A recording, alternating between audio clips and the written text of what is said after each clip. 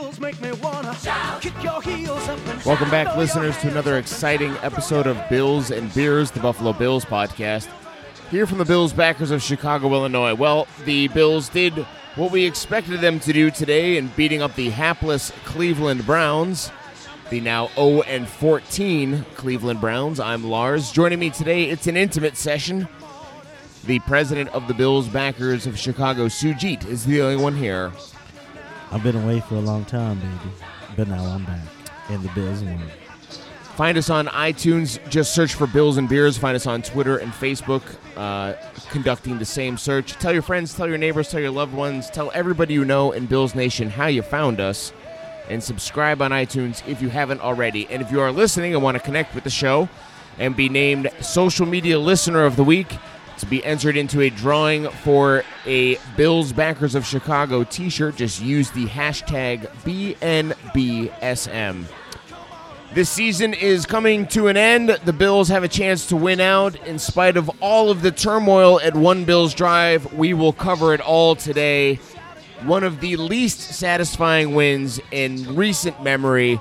Let's not waste any more time and talk about it now.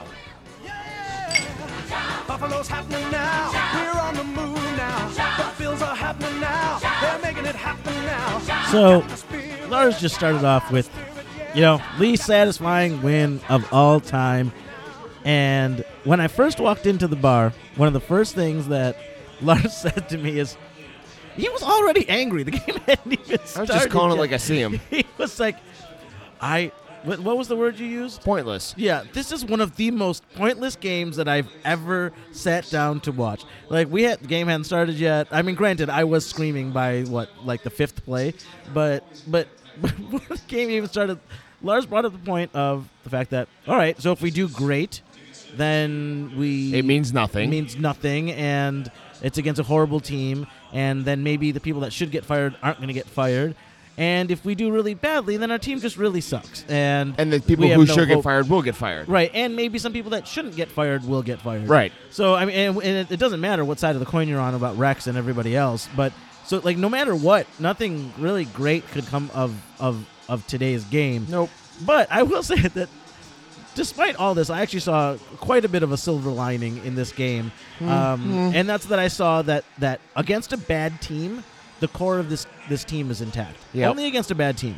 We saw, and maybe we'll get into this with our Labatt Blue players, but I'm not giving it to a player. I'm giving it to an entity. That's fine. So maybe should we get into that, or do we have something else that we need to discuss? Absolutely not. It was a win, but it wasn't all pretty. So we'll start with the ugly side first. The Jenny Cream Ale bummer of today's game.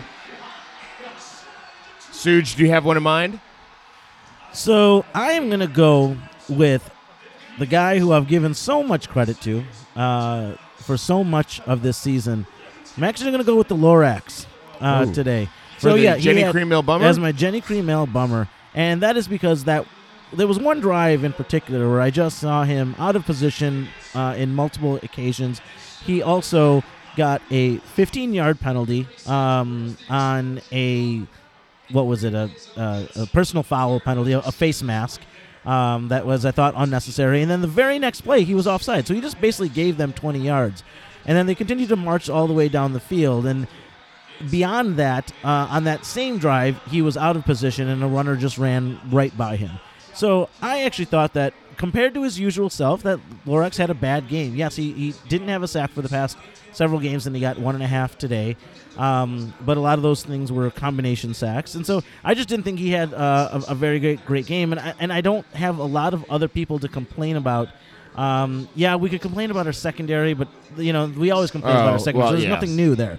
So I thought I'd just try and pick something a little bit new. And I'm also going to give it for my non-player entity. I'm going to give it to the goddamn Patriots fan that was sitting in the bar today. Why? I mean, first of all, girl, you can't pull off those spandex. That little Patriot spandex, you can't pull that off, okay? And I know you were there with Bills players. I have actually seen the Patriots bar that's here in Chicago. Unfortunately, it's right next to my child's preschool, which makes me sick every morning that I drop her off. But, don't come wearing a shirt and pants, and the Patriots aren't even on. Like, what's wrong with you? Don't come up in here like that. Like, you just disgust me. So I'm going to give my Jenny Cream Ale Bummer of today's game to somebody just to prove a point.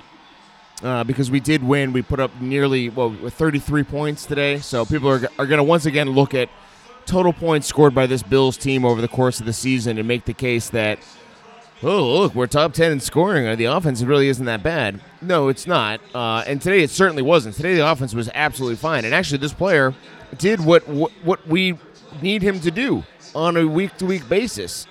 And if he did this every week, but we don't get to play the 0-13 Browns every week, so it's not that feasible, we probably would have won way more games than we did.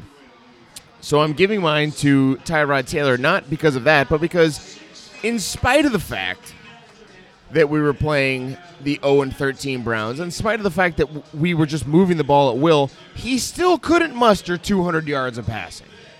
And he just barely limped to like 50 yards of passing with maybe 5 minutes to go in the second quarter. And like I said, I'm only making this the Jenny Cream Ale Bummer to prove a point, which is that he's not an NFL quarterback. He's just not, and we're not going to re-sign him. This much has become pretty evident. If he does get re-signed, it's going to be on a renegotiated contract for a lot less money. But the offense ran for nearly 300 yards. Shady McCoy had his most rushing yards as a Bill today. So great. Other things in the offense are working fantastic, and I understand that. And I understand that there are so many yards to go around. But come on. It's not like Tyrod Taylor throws for 400 yards when the chips are down. In fact, he does the opposite quite often. So even in a game like today where all of the things are set up for him to have a decent statistic game, he still does not. And if you need any further evidence that he's not the quarterback of the future, I don't know what to tell you. But let's not dwell. Yeah, I mean, I will say that I think that's what we talked about during the game, is that this is the bare minimum that your ground and pound quarterback has to do. Well, look what happens when you throw the ball to Charles Clay. Yeah, and look what happens when you can actually have to have some threat of a passing offense. Charles Clay is a great tight end. Yeah. That touchdown he caught today was a horrible pass. He made a hell of a play on the ball. Yeah, and a couple times Tyrod hit people in stride. One of the times was to Justin Hunter over that middle. Who then probably strided right out of bounds when nobody was there to tackle Justin him. Hunter almost wanted it. Like, it was like one of those things where you could see him want to crawl into his own shell because he looked to his left and his momentum was already carrying him out of bounds, but it's because he took that first step without trying to go uphill, and that was hilarious. It was embarrassing. But like Charles Clay makes guys miss, catches the ball when it's thrown to him. He's a good player. He has not gotten the looks this year to be properly evaluated. And like we said, this is the bare minimum we needed from Tyrod all year. Just do something to make the defense have to respect the passing game so you can run amok on teams. But when he doesn't do that, like we saw last week against Pittsburgh, it's an utter disaster. Yeah, no NFL offense can run with 20 in the box. It's just not going to happen. And so I think that you do need to have some respect, and that's what the Browns were talking about, that's what the Ravens were talking about early in the year when they said, we're just going to make him be a quarterback. We're going to take away his ability to run and see if he can actually pass on us. And against the Browns, yes, he can. So what I need to see, so let's talk a little bit about the positives. Yes, please. Just getting into the fact that I see here now this core team. Against a bad team, we see what we're trying to do. We're trying to get Charles Clay involved. Sammy was a little bit off today, but, he will be involved. We see Goodwin on comeback routes, and we see when Tyrod can just do that little bit, when he just throws the ball in rhythm, gets it out on time, amazing things happen. Absolutely, and then that really lets LeSean McCoy be the superstar that he genuinely is. And lets our offensive line be the rock stars that they genuinely are. So I think that was the encouraging aspect of it. The defense I still have my concerns about, but they limited a bad Cleveland team to not many points, so I kind of just expect that. But I think it'll get better over time. I hope it'll get better over time. I think that with people like our second round draft pick, Ragland in the game, I think that will be a game changer. I think that will change the run stuffing ability. I think that'll be like a Brandon Spikes. And I think that core is there. So I think that's a hope for the future. And so that's why I want to talk about the future. And that is my Labatt Blue player of the game. Wow. Is the future of this team, which is actually the little kid that got the football from LaShawn McCoy. Tyrod Taylor. Oh, sorry, from Tyrod Taylor. After the touchdown, who was sitting there in a Bills helmet with autographed signatures on the helmet, and you've never seen... Just had the greatest day of his life. You've never seen someone happier than the dad that was behind him. So my Labatt Blue player of the game goes to that dad, because that dad bought season tickets or bought whatever tickets he could to have his son sit in the first row at the Bills game, got him the helmet, got him excited even though he was at that young age. I think it was a boy. It could have been a girl. That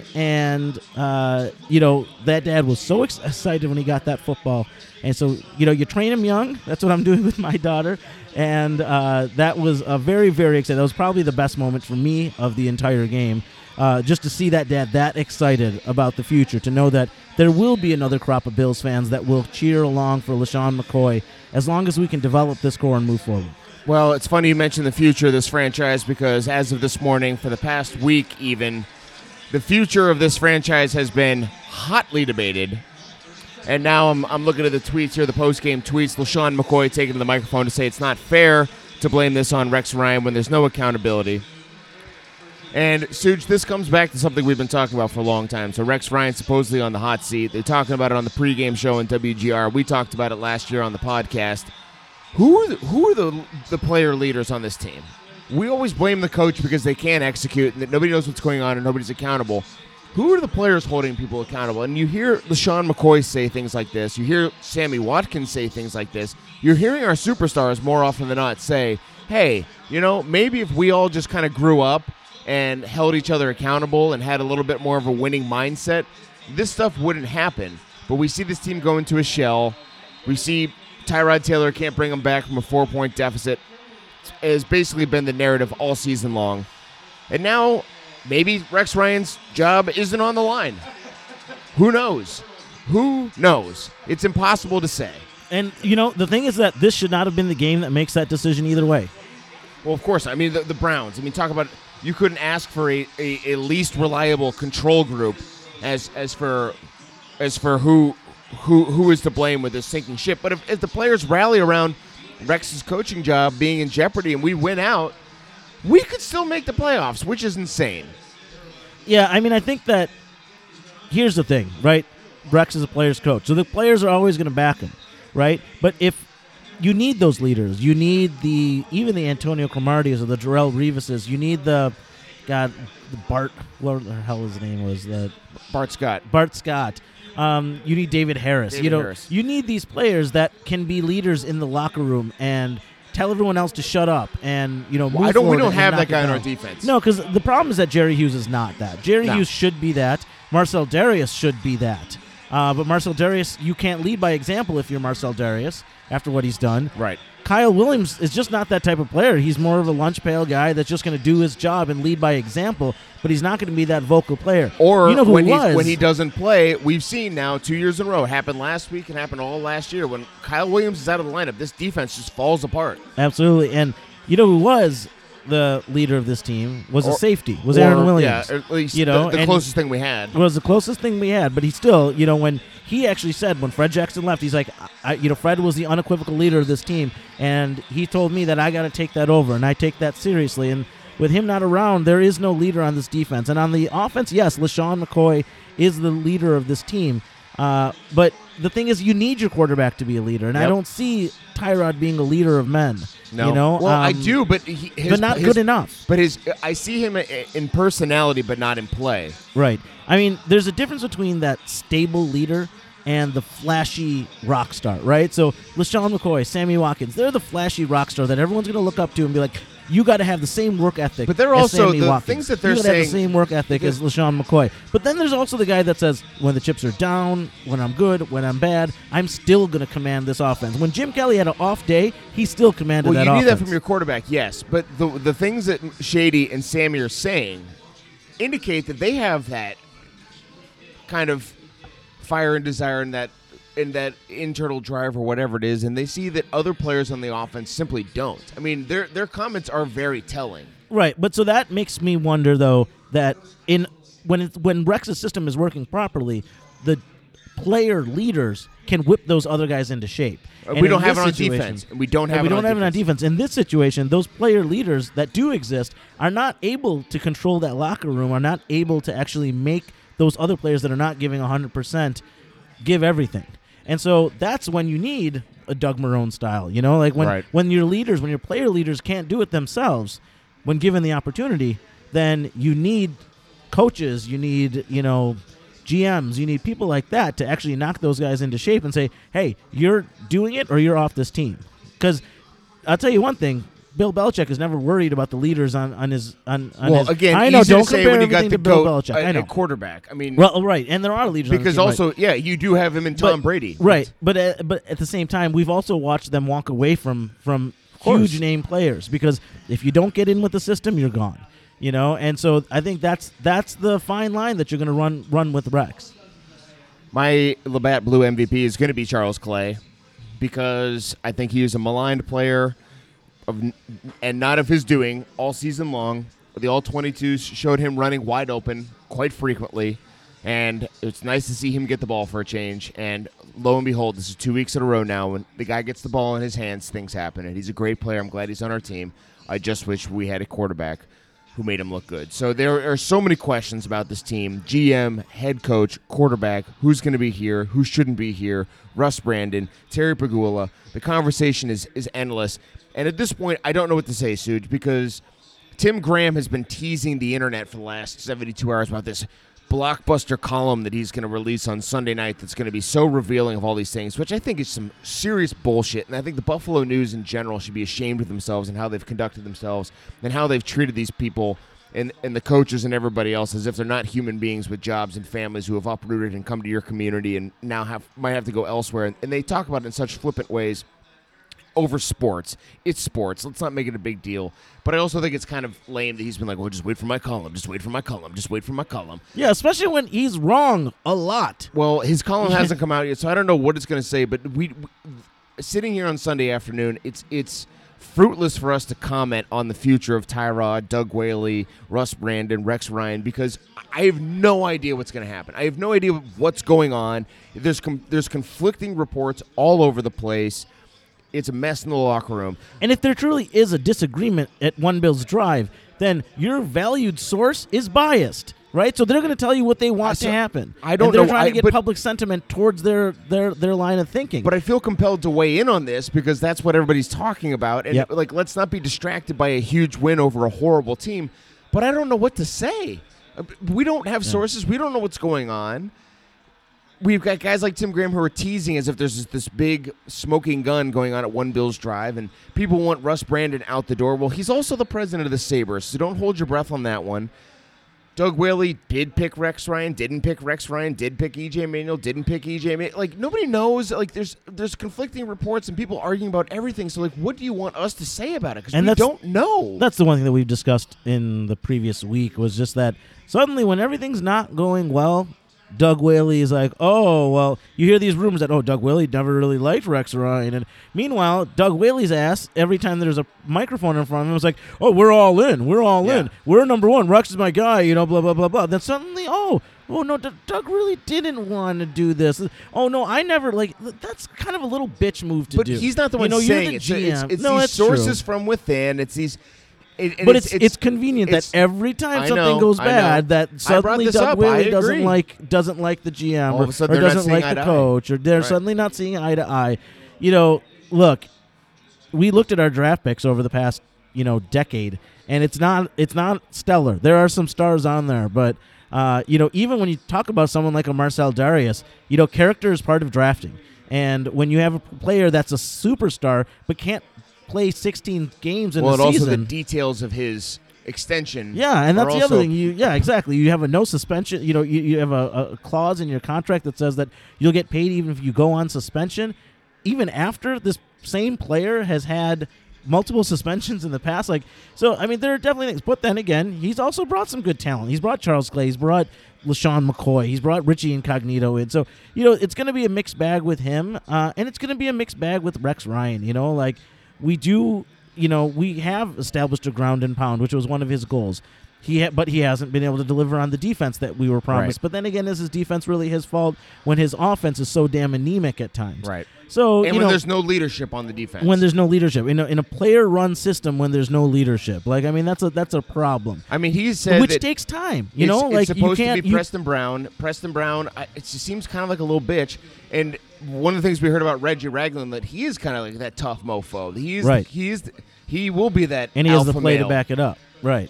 But- And that's what everyone was excited about. I mean, Rex Ryan was devastated when Reggie Ragland went down in the preseason because all signs were pointing to the fact that he was taking this defense in by stride and was kind of just tearing it apart. And so, I think that, if you're talking about building system that's a player-run system, that, it's a player's coach, it probably does take more than 2 years to change culture. Because you are going to have to identify those leaders that may come over time. It might not happen in the first year. But then again, he's a defensive guy, right? He's supposed to be a rock star. These are some of his worst defenses of his career.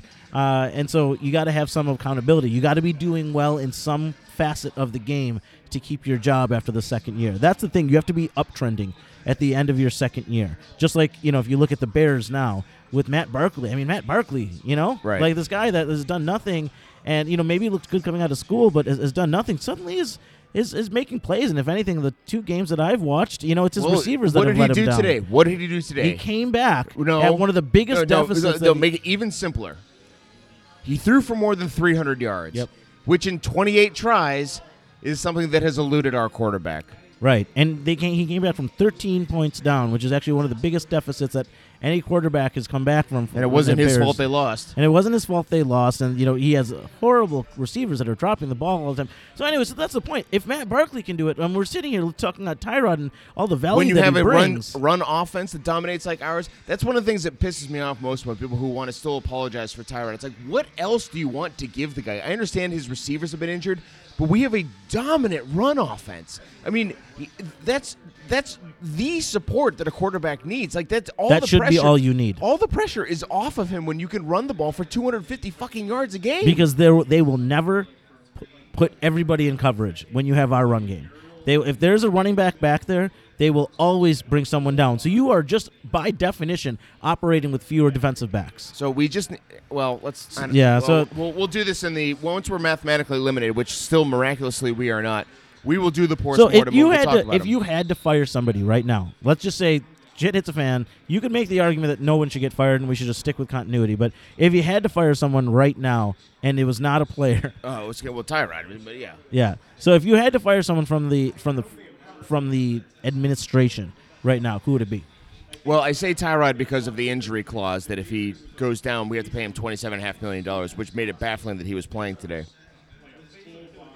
But if I had to fire somebody from the administration, geez, I don't know. I mean, And I think that's the feeling don't that know. people that say no, let's stick with continuity, have to stick with, because unless you're saying, or you could say everyone. That's the other answer. But you also didn't watch last week's game. I didn't, So and I'm really, really happy. if that you I had didn't. asked me this question 5 hours ago, go ahead and ask me. All right, so 5 hours ago, who would you have fired? Rex Ryan. Okay. I mean, not even a question. It's not even a question. Okay, Not so even close. But now we got players coming out and saying, we're going to play for him. We need to be more accountable, which is what our eyes are telling us and have been telling us, that, there's only so much that a head coach can do. And when the ball is in your hands and when you're on the field, you have to make a play. You have to be held accountable. When a lame duck has thrown 45 yards down the field and you got 2 defenders in the vicinity, it can't be a catch every time.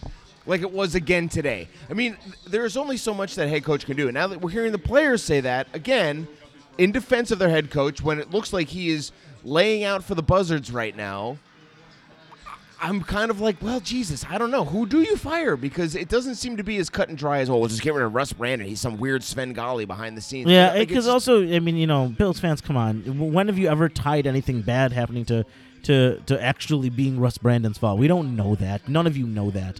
I mean, it might be true, but none of you know that for certain. So you can't just say with definitive answer that he's the one that should be fired. He also might be the reason you still have a goddamn team in Buffalo. So shut up.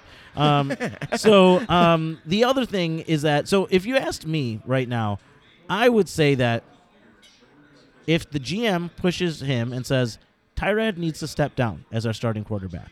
I built you the best running offense, independent of the fact that nobody respects your passing offense. You still have one of the best running offense. Again, telling both of the quarterback and of the rushing offense. Right. When we don't have a quarterback that opposing teams have to respect, we can still run the ball at will the way we do. Yeah, and there's that argument that's out there that I make all the time that, in our losses, maybe we let go of the run game too soon because as we saw, this game, I think it was the beginning of the third quarter, that was the first drive. We got down the field in like a minute and a half because Shady had two 30-yard runs. And so it's not that our running offense doesn't need a lot of time. We can get down the field just as fast as if we're passing. So I don't know necessarily that if you're down by 2 scores, you can't run. Like that's what a lot of people say. I don't think that's true in our offense. And so maybe there's times that we've moved away from the running game. So I would say that if the GM says to Rex Ryan, listen, I've given you everything you need, and Tyrod's still not doing it. He's making us lose. You need to move away from him, and I'll do everything I can to get you the best quarterback possible. You tell me what you want, but in the meantime, you got to see what you got in Cardell. Because there's some question. So what does this have to do with who's going to get So fired? that if he doesn't do those things, then Rex Ryan goes. Okay, yeah, I agree. I think that's the ultimate thing, is because I think that the one thing that we all agree with is that quarterback play has been inadequate. Yes. And so we need to make some changes. By the way, this quarterback was handpicked by Rex Ryan. Right, exactly. Which is what I think is the disagreement. That's at least the. But this is where we come back to again. So, how is it that Doug Whaley gets to conveniently worm away from I didn't actually pick that head coach. I didn't actually pick that quarterback. So, okay, can Doug Whaley pick a head coach and a quarterback definitively, and we can actually know what it is he's responsible for? Because why are the 2 head coaching picks under his purview and the quarterback selections under his purview? Why are they up for debate? But I don't know that he's, the question is, he's never said, no, well, I was never involved in that. He's always said it's been a group decision, and yes, I was involved with it just like everything else. But I think the thing that Doug Whaley does, which is probably the right thing to do, is that when that player no longer performs, he's ready to jettison him. He doesn't hold that type of, loyalty to him. And that's probably what you shouldn't do in the NFL. I mean, that's what the Patriots don't do, is that if someone's not performing, they get rid of them no matter what their name is, And so maybe that's the difference, is that Rex Ryan is an exceedingly loyal guy and Doug Whaley has zero loyalty whatsoever. Well, until we find a winner. Until we find a real winner, right. Well, speaking of winners, we got 3 far-flung correspondents today. One's on oxygen. Yeah, and I can't wait to hear from her. Yeah. We'll get into that later, but who are we going to talk to first? I don't know. Let's wait and find out. And we need a beer.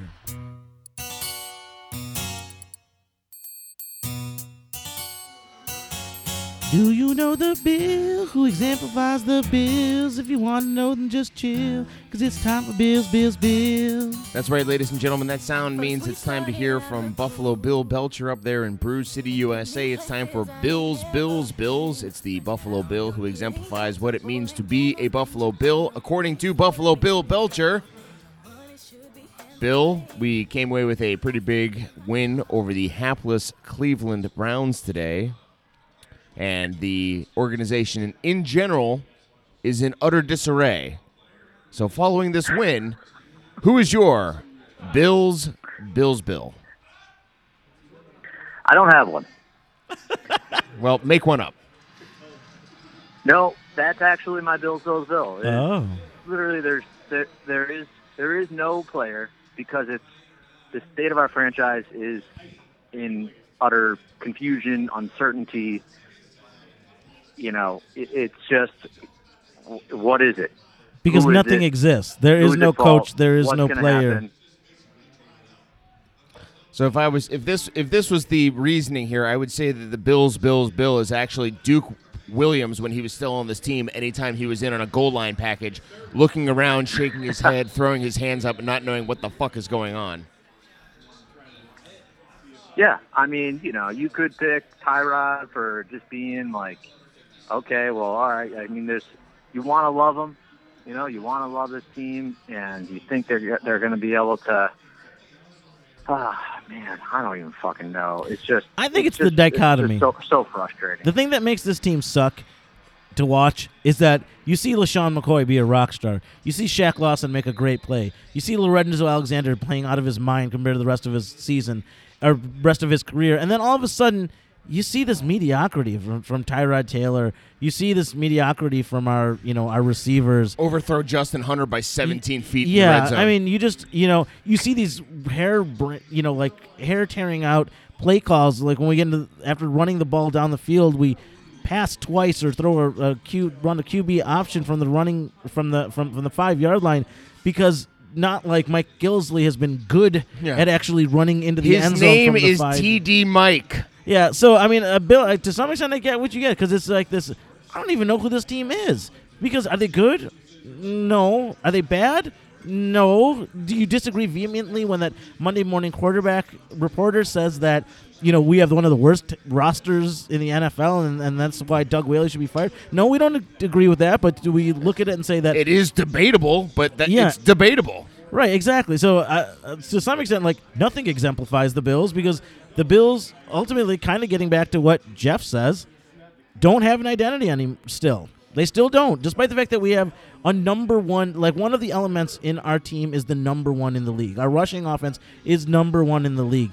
But we don't have the other critical component of a ground and pound, which is a serviceable passing game. Not a great passing game, but a serviceable passing game. And, and so, like, we don't really have that identity. People are not afraid of us.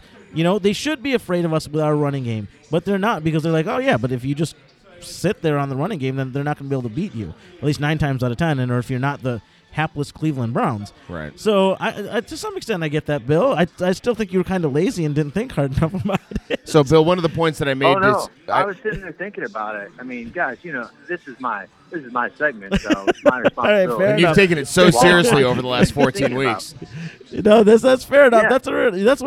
Listen, it's And your seriously, decision. I'm like, debating back and forth, like trying to decide like who it could possibly be, and it's nothing that we haven't said before, and it's just there's no one that I can identify so it's just like it might as well be no one, because that's just the way that I feel about this fucking franchise. Well, right as now. we talk about everything being in limbo, and I had the conversation with one of the guys at the bar today when I walked in about it's pointless. It's who's going to be the quarterback, who's going to be the coach, who cares? Like, we're just kind of in suspension mode right now. But part of that is exacerbated by the fact, and Suj and I talked about this during the game, we haven't beat a single team with a winning record. Okay, so right. we've lost to the teams that are better than us. Okay, that's what bad teams do. But we've also, over the course of our 7 wins, more often than not, pulverized the teams that we're better than. Like today. Like, not only do we beat the Browns... In years past, we have lost some of those games. Or if it's been like a squeaker, like we needed a last-second field goal to beat the 0-14 Browns. No, we destroyed them today. We outgained them almost 2.5-1. We beat them 33-13. Yeah, it was not 9-3. So what is it? I mean, we're somewhere in between. Like, we're way better than bad teams, but we're worse than good teams. So what are we? We're not a bad team, but we're not a good team. And maybe that's what gets to mental discipline. Maybe that gets to failure of execution, where good teams just execute impeccably, or certainly better than us.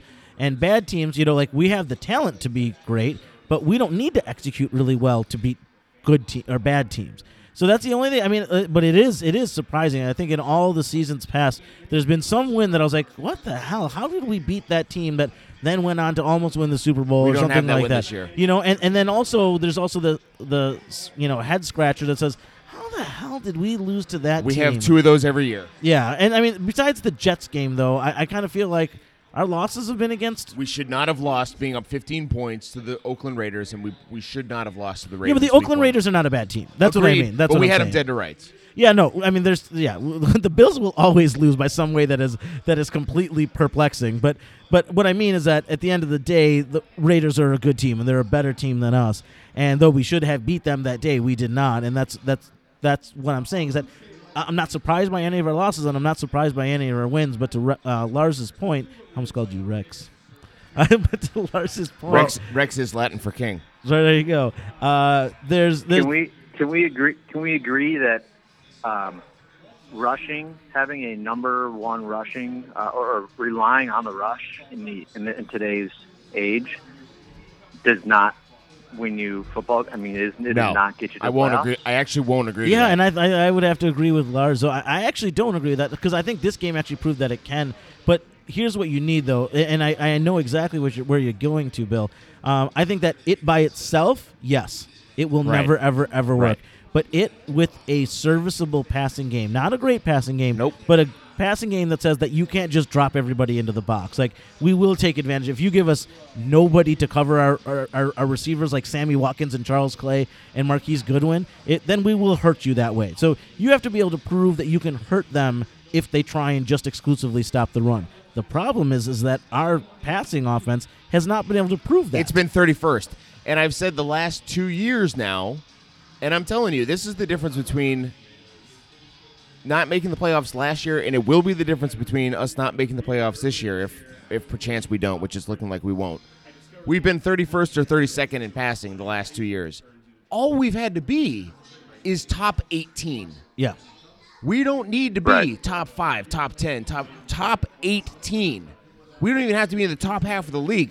Top 18, and I think this team makes it to the playoffs. We've been 31st and 32nd. So to answer your question, no, I'm not ready to say that because in a vacuum, we haven't been able to answer that question because we've had a great running game and then the worst passing offense. So those two they cancel each other out. And how crazy is it to have the worst I passing agree. I'm offense? saying it can only take you so far. Unless you I have don't think the other so, man. half, I mean, right? like you look at the Steelers who won the Super Bowl 12 years ago. But that might be Bill's way- point. It was the- 12 years ago. The way the Seahawks won the Super Bowl 3 Yep. years ago. I mean, Yeah. like it can happen, man. But your defense also has to be good enough. And quite frankly, the Rex Ryan defense hasn't been. And I will give you that. Yeah, I mean, exactly. I mean, you have to be a little bit more perfect, right? You have to be a little bit more fundamental.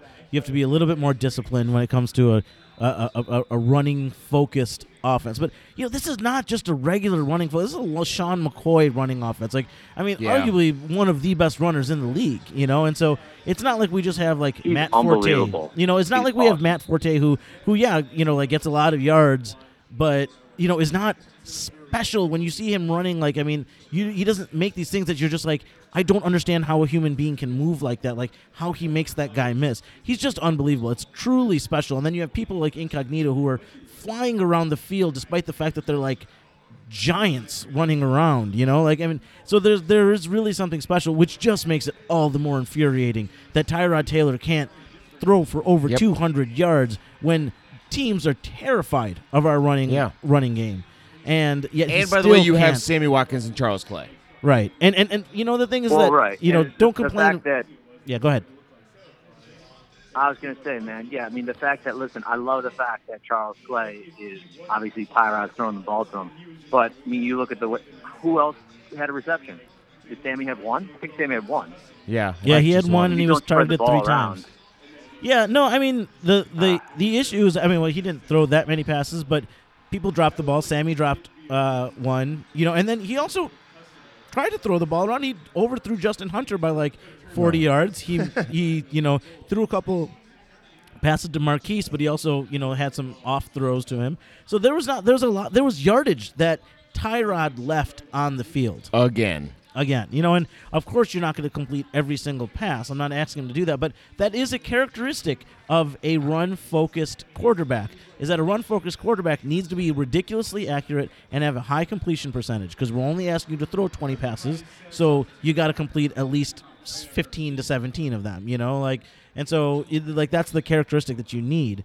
You don't need to throw a lot, but you need to throw it well. Bill, what are you drinking up there in Milwaukee today?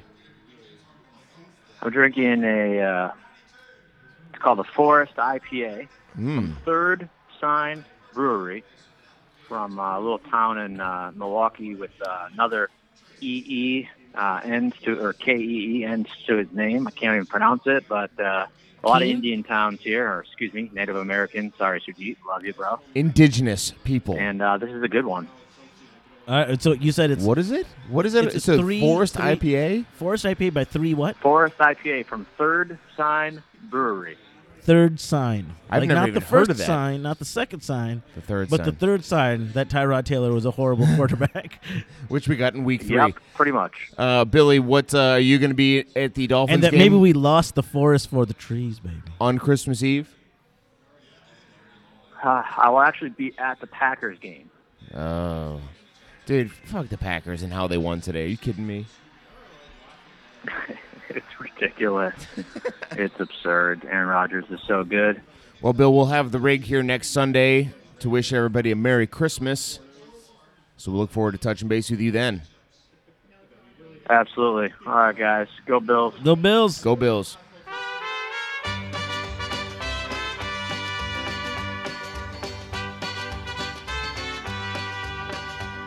Now it's time to touch base with our far-flung correspondent in Austin, Texas. It's time for Tacos Calientes. It's Tacos Caliente. Arriba! Which everybody knows is Tex-Mex for hot takes. Coming to us from Jammin' Jeff Day on behalf of Pocky Chips, maker of the hottest chips in the universe. If you're not using that hashtag BNBSM, check out the hashtag One Chip Challenge. Need the Carolina Reaper chip if you dare. Jeff. So hot. Today's Tacos Calientes. Take it away. 7-7, boys. Woo. In the hunt. In the hunt. And if the Patriots pull this one off today, we're still mathematically not eliminated. I think we need a few of our, a few teams to lose out or lose a couple of games. But hey, it's another week of meaningful Bills football, and hey, that's all. But we can is really it ask though, for at Jeff? this point. Is it really meaningful Bills football? That's actually the question Yeah. that we were. That's that is the literally been the topic of discussion for the last I walked 45 into. minutes. I was telling the rest of the listeners that I walked into the bars and Lars was already in a bad mood. Like, this is the most pointless game that I've It seen is. in It the was. It was entire a 11 pointless years game. that I've been coming here. And like we hadn't even had a beer, nothing. I was like, well, how you doing, man? I just come back from vacation. How you doing? All right. So It is true. It is true. Even here at home, Teresa, we were sort of settling in to watch the game, and Teresa asked me, she's like, should I be nervous if the Bills lose to the Browns today? And my response was really one of indifference. I was like, nah, this game doesn't really mean anything anyway. Right. It's totally meaningless. So what is your Tacos Calientes on this completely meaningless Sunday? Well, speaking of how meaningless the game was, my Tacos Calientes was just how bad are the Browns? Jesus. Oh, I mean, it was incredible to just see this team. It's like you hear about this team. It's 0-12. I haven't watched probably more than 30 seconds of Browns football all year. Didn't really know what we were getting into. And within the first 5 minutes of the game, you're just sitting there saying, oh, wow, this is how you end up 0-12, and this is what it means to hit rock bottom as a franchise. Yeah, and we've been hearing it all week. We're like, well, this is a bad Browns team, and I kept thinking, like, how bad could they really be? And then watching them, it Really was bad. like, oh my God, these guys are bad. And it's also, Jeff, to that point, it was good for Bills fans to see because we're 7-7 right now. We're not mathematically eliminated from the playoffs heading into Week 16. And Bills fans think we're terrible. No, the Browns are terrible. But you know what's going to happen? When we finally do go 0-13, it's going to be just the same way that the Browns go 0-13 in a year when there's no goddamn quarterback in the draft. That's exactly what's going to happen. That's the best part about this. That there's no good quarterback. Like last time we were 3-13 when we actually had a shot at a quarterback, we picked Marcel Darius because there was no good quarterback. Right. I'm sure that somebody was picked in the later round that is now a superstar. Andy Dalton, but yeah. So okay, Yeah. so even that's all right. That's like a bit of a crapshoot. Okay. But Lars, it did, and that's sort of where I was going with that too. Is it did make you realize, as Bills fans, and of course we get frustrated about mediocrity, but it did make you realize, wow, well we could always be the Browns, right. And especially we sometimes think we have quarterback problems, which We do. we do, but then you look at RG3 and you go, well, there's a real quarterback problem. I mean, Jesus, he was bad. And he's got attitude. yeah, that's the one. He's got between him and Terrell Pryor. And he's got a those chip guys, on like, his shoulder. Hate each other, and they both suck. Well, I don't know if Terrell Pryor sucks, but he definitely made some mistakes, and RG3 definitely made some mistakes, and then gets up in people's face when he does something dumb. Sujit, I was laughing about that all game because he was carrying himself. It's hard because I love when players carry themselves with swagger. We talk about it all the time, and sometimes I wish the Bills had more of it. But he's that example of a guy he carries himself with the swagger of an all-time pro. Well, dude, look no further than 3rd and 21, and he scrambles for 3 yards and runs out of bounds, and then proceeds to get into Preston Brown's face and try to stand. It's like, dude, What you just bailed 18 yards short of the sticks on third down from your own 27-yard line. What are you getting cocky about? What is the matter with you?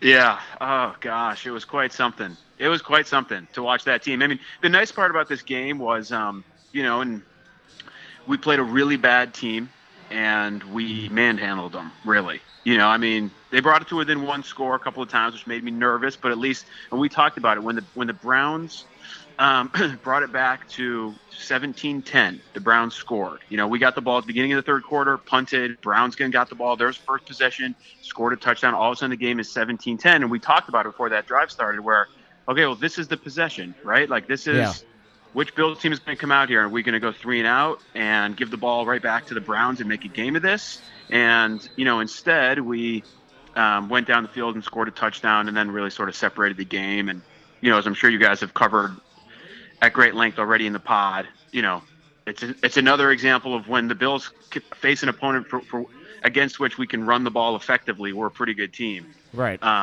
Yeah, and to the rest of the listeners, just remember, think about what would have happened when they got to 17-10. So what I texted. You called for 3 and out. So I called for a 3 and out, right? So Jeff was like, all right, we got to have points now. When they got to 17-10, we got to have points here. And I said, so we're going to have a 3 and out.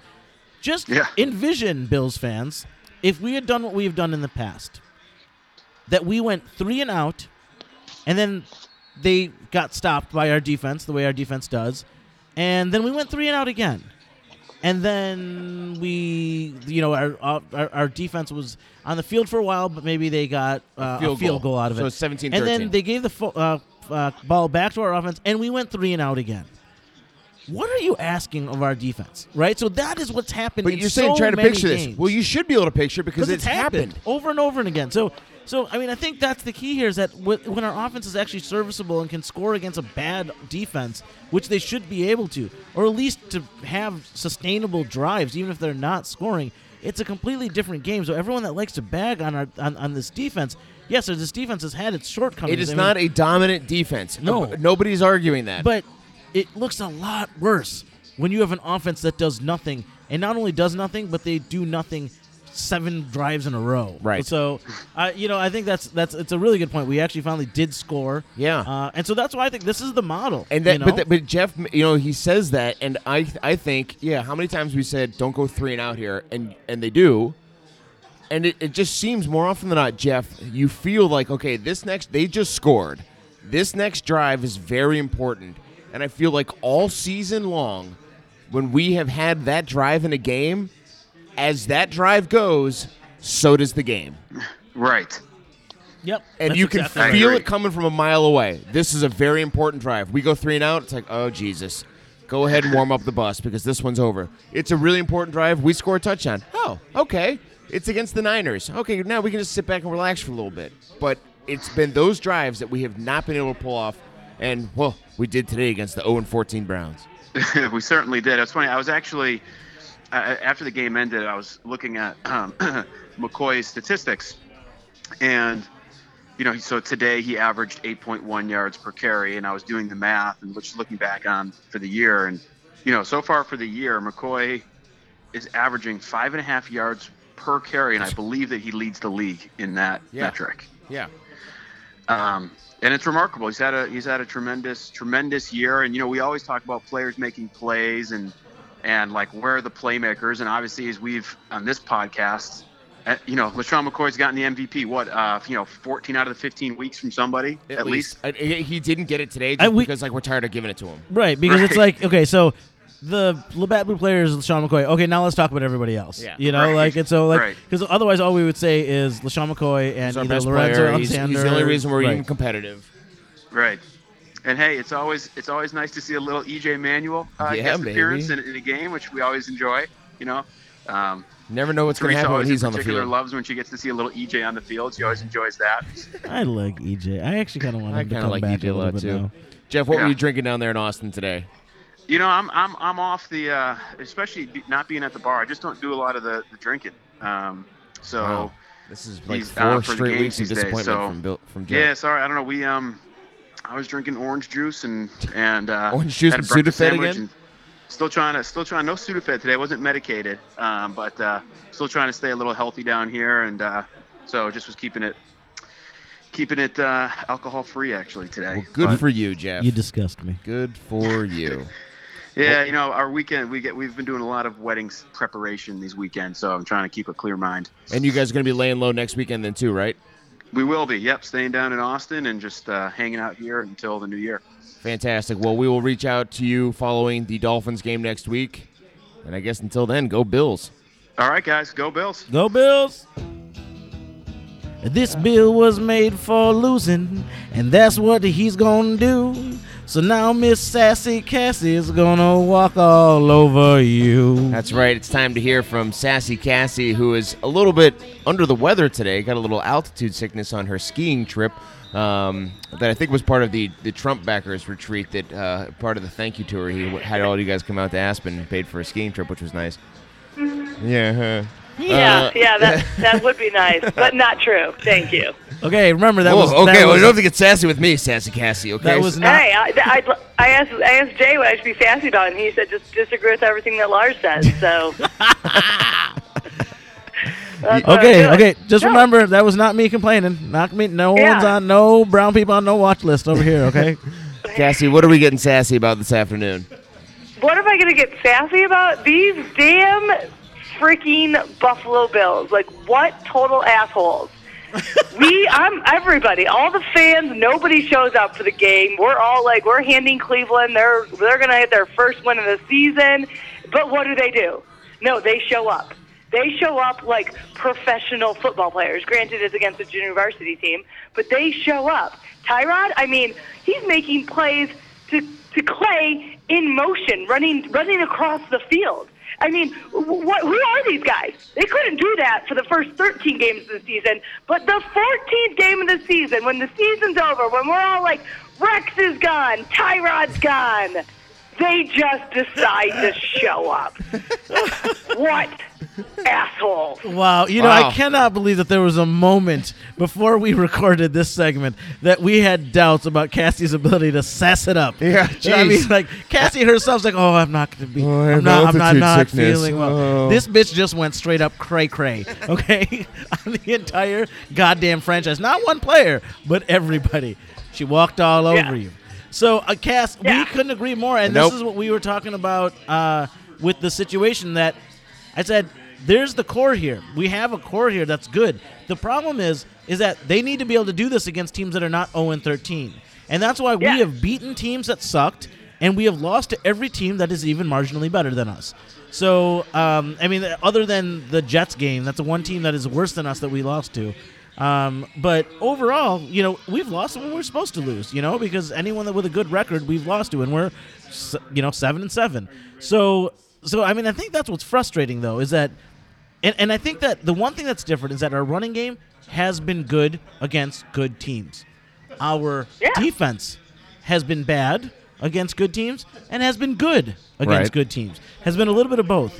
Our offense, on the other hand, or our passing offense, Has been consistently sucked. bad. Has sucked against every decent team that we played, even teams that have bad Well, defenses. that's why Tyrod was my Jenny Cream Ale, because it sucked even today. He couldn't even eke out 200 yards against the goddamn Browns. When you have 400 yards of offense, or almost 300 yards of Almost rushing. 500 yards of offense today, and we couldn't get 200 yards Jesus. passing. So, Cass, I agree with you. They did show up, but again, it's against this crap team, and that's the frustration. Is that? But when are we just going to completely, like, I'm sorry, I don't want to limp into the playoffs. I'm, like, so sick of we're not mathematically eliminated. I want to be like Oakland, that just, they're going to make the playoffs. Kansas City, they're going to make the playoffs. Like, when are we ever going to be that team? Or on the flip side, dude, I would not mind being Cleveland and freaking toasting a season and saying goodbye to it. The Bears saying goodbye to a season. Just being awful. Like, I am so sick of this mediocrity. Like, we are just mediocre across the board. We're not good, we're not bad, we're just mediocre, and it's been that way for a decade. Well, yep. You just spoke the mind of every Bills fan out there. That is correct, Cassie. That Couldn't is agree with everything you you. said is completely 100% accurate. Yeah, and the problem is that the Bills are going to 0-13 or 3-13. But the problem is they're going to do it just like the Cleveland Browns do it, and they're going to do it a year where there's no goddamn quarterbacks in the beginning. Meanwhile, what everybody seems to be missing through all of this is that, the Browns. The Niners are 1-12. Yep. The Niners are also secretly putting together one of the worst seasons in NFL history. They are also terrible. We got to play them both this year. Yeah, and we kicked the crap out of them. Right? And it wasn't one of their close games when they played the Bills. Like they got their ass almost handed beat to the them. Dolphins. Yeah, I mean, and so I don't know. This is why Bills he didn't have a player to pick, because he's like, the entire franchise is there and it's not there. We have a good coach and we have a bad coach. This is the curse of Rex Ryan, though. This is what we talked about when we first hired the guy, and this is the reason I wouldn't be afraid to see him go is because of the inconsistency. Yeah. Rex Ryan has never struck me as a details guy, and it's the hit, miss, and by golly. Sometimes we're great, sometimes we're bad. Sometimes we're going to destroy our opponents. Sometimes our opponents will destroy us. That I don't like. I'd rather us be predictable, know what we do well, and know where we're weak, instead of just oscillating all over the map every week. And stick to the things we're good at and stay away from the things we're bad at until we get to be good at them.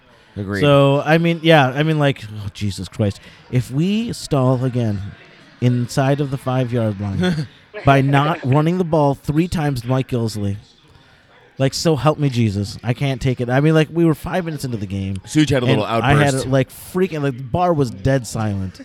Oh yeah, I believe it. We were sitting here what the hell is going on? Although what are the play calling? The throw 17 feet over Justin Hunter's head was really something special. Yeah, that was just. I mean, ugh. So, Cass, presumably you did not combat the altitude sickness with any variety of alcohol today.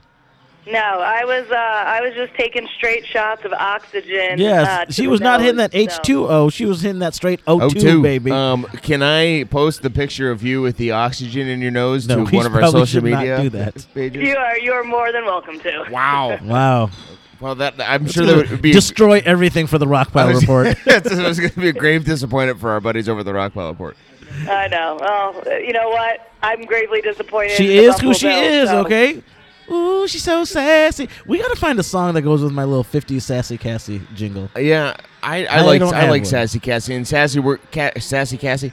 We're gonna have you back on the line next Sunday. We'll have the rig here at the bar. Next Saturday for the Christmas Eve game. Great. But until then, darling, go Bills and get well. Hey, what time is that game? Bills. Same time. Okay. Excellent. Okay, go Bills, Cass. All right. Merry Christmas. Bye-bye.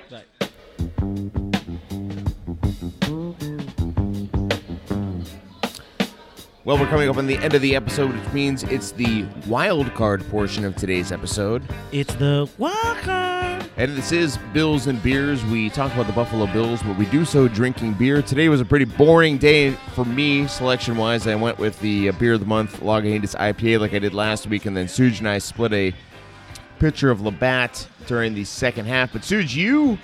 I kind of went a little crazy. Yeah, you took a couple of exotic selections here over the course of recording. It's important to remember that I'm just coming off a vacation and I have a hell of a work week in front of me. So, started off with the Half Acre Deep Space. Half Acre is a great Chicago brewery. They make a double IPA that has a big hop character. It's spicy, just a touch bitter. It is a tulip, which obviously always makes me feel a little bit cheated at 10.5 ounces. But it does have an exceedingly high alcohol content at 9.7%. So I should not be drinking any more than 10.5 ounces of that. But Half Acre is a great brewery. I've never had this. I've only ever had their Daisy Cutter, and I'm not a big fan because I don't like weedy beers. Yeah, so Daisy Cutter is good. Daisy Cutter is exceedingly bitter, though. But you have to kind of like that. You have to like that hoppy bitterness. Deep Space is a little bit different. It's a little bit more malty. It's definitely got the hops, but I would say less bitter than Daisy Cutter. Have you ever heard of Real Fun water slides? I had some Real Fun water slides at the Nickelodeon Punta Cana resort that I was just at with Really? my daughter. Oh my God! No. The beer, not the actual water slides. No. I'm talking about the water park at the. But they wouldn't let the goddamn adults go on the water slides, and I would I would like to complain to the Punta Cana resort, Nickelodeon Punta Cana resort. You need to let the grown-ups listen. I paid that bill, okay? I get to go on the water slides. That is some nonsense. How do they not have like an adult I don't just give me Something. one slide Yeah. that I can go down. Something like the tall ones that just send you flying down. Like Yeah, it's nonsense. They're not gonna, but you know what I And did? also, it's the You know Dominican what? Republic. It's not like they have safety standards there. It's like they could do the one that like just shoots you out unless you Yeah. free fall for And 40 feet. Here's the thing: is that you know what I did? F them, Lars. Okay, I waited until it was lunchtime. All the lifeguards went sliding away, and my ass ran up onto that goddamn contraption. And if you guys, if you get a chance, look at the Nickelodeon water park in Punta Cana. It's this massive, massive thing. So I ran up those damn slides as fast, or the stairs as fast as I could. The problem was I just went for the first slide, and it was like the shortest slide. Oh. And then I was a little intoxicated because the one thing they will give you as much as you want of is alcohol at this course, yeah. all-inclusive resort. And so it took me a little bit of effort to get out of the actual water chamber. This might be the reason why they don't let grown-ups go down the slides. But as soon as I got out, suddenly all the lifeguards showed up. So somebody saw me. Somebody was still there.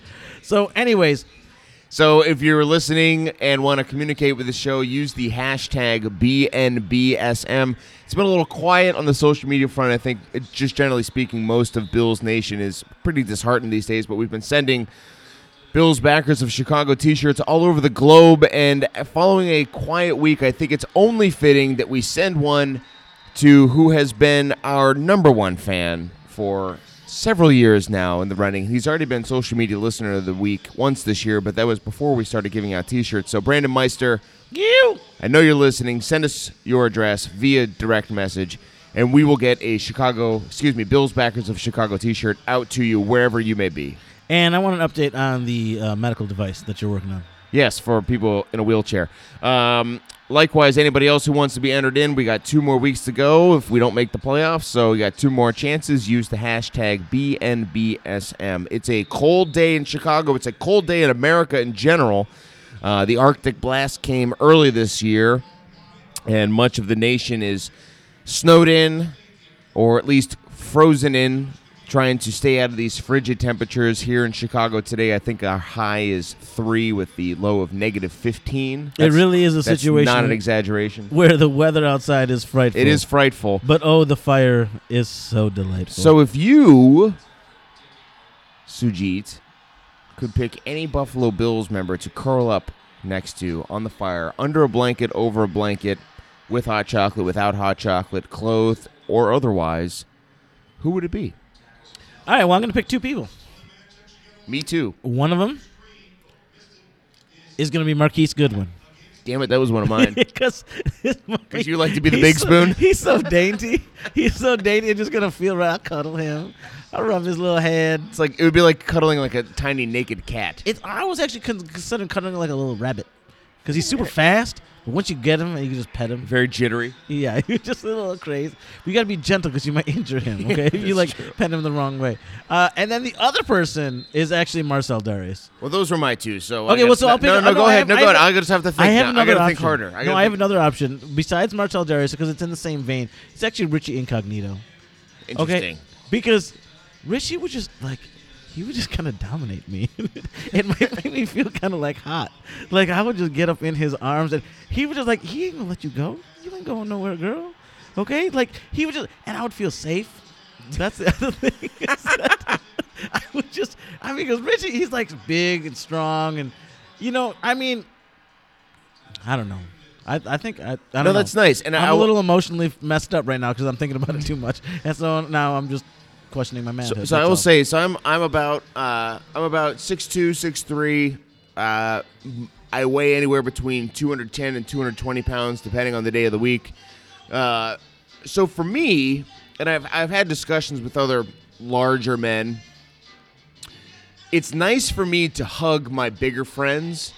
Because rarely do I get a hug and I actually feel like I'm being hugged. I'm very much the hugger. I'm rarely the huggy. You need to get hugged. So it's one of the reasons I envy the more petite women in my life because they literally just disappear in people's arms. And you get enveloped. That's what I was hoping. And I don't have that experience. I rarely ever have that experience unless I'm giving a big hug to my bigger friends. In which case we will have that experience mutually. because I'm enveloping he as he envelops me. And then we always we always lean back and say, that was nice. That felt really nice. Because it's not an experience we get too often. So I was obviously going to take one of the larger players too. So I'm going to take one of the guys we don't often talk about on this podcast because his play is really nothing to write home about, although he hasn't been bad. And because I really enjoy his do's and don'ts segment on the John Murphy show. So nice. I'm going with Leger Douzable. He would envelop you. Exactly. Jesus. Not only because he would make me feel tiny and safe and comfortable and all those things you touched on, Suge, but he also seems like a pretty good conversationalist. So like we could actually lay there and talk, and he would have some intelligent things to say. Yeah, I like that. Adolphus Washington would probably give you this. Dude, Adolphus Washington can scratch his knee standing upright. That dude's got some serious arms. So, that would be amazing, actually. I'm thinking about that a little bit too much. It's funny how you described the same thing that I described, and you didn't do it in a homoerotic way at all. That's cool, though. I'm fine with I guess that's the difference between you and me. So. Yeah, right? Listen, I'm kind of thick. I'm kind of square. But I'm still little, so I still like to be cuddled from time to time. But you know what, though? Every once in a while you meet that little girl that gives you a hug, but gives you like a solid hug. Yeah. That's a keeper. That's a game changer. Yeah. Bills and Beers is the best way to find us on Facebook and on Twitter. Search for Bills and Beers and subscribe on iTunes if you haven't already. Tell your friends, tell your loved ones, tell your neighbors. Tell everybody in Bills Nation how you found this podcast. We got the Miami Dolphins next week on Christmas Eve. It'll be Miami's second straight Saturday game, which is probably unprecedented. Yeah. At least in the recent era of NFL football. But we'll be back next week to talk all about it. So until then... Are we doing predictions? No, we haven't done predictions for weeks. Let's just... F them. We're just going to plow right through it. On behalf of Sassy Cassie, who's still suffering altitude sickness, hopefully she's coming around by now. Buffalo Bill Belcher up in Brew City, USA, and Jammin' Jeff Day down in Austin, Texas, and on behalf of Sujit, the president of the Bills backers of Chicago, I am Lars. Go Bills. Let's go Buffalo. Let's go Buffalo. The Bills make me wanna shout.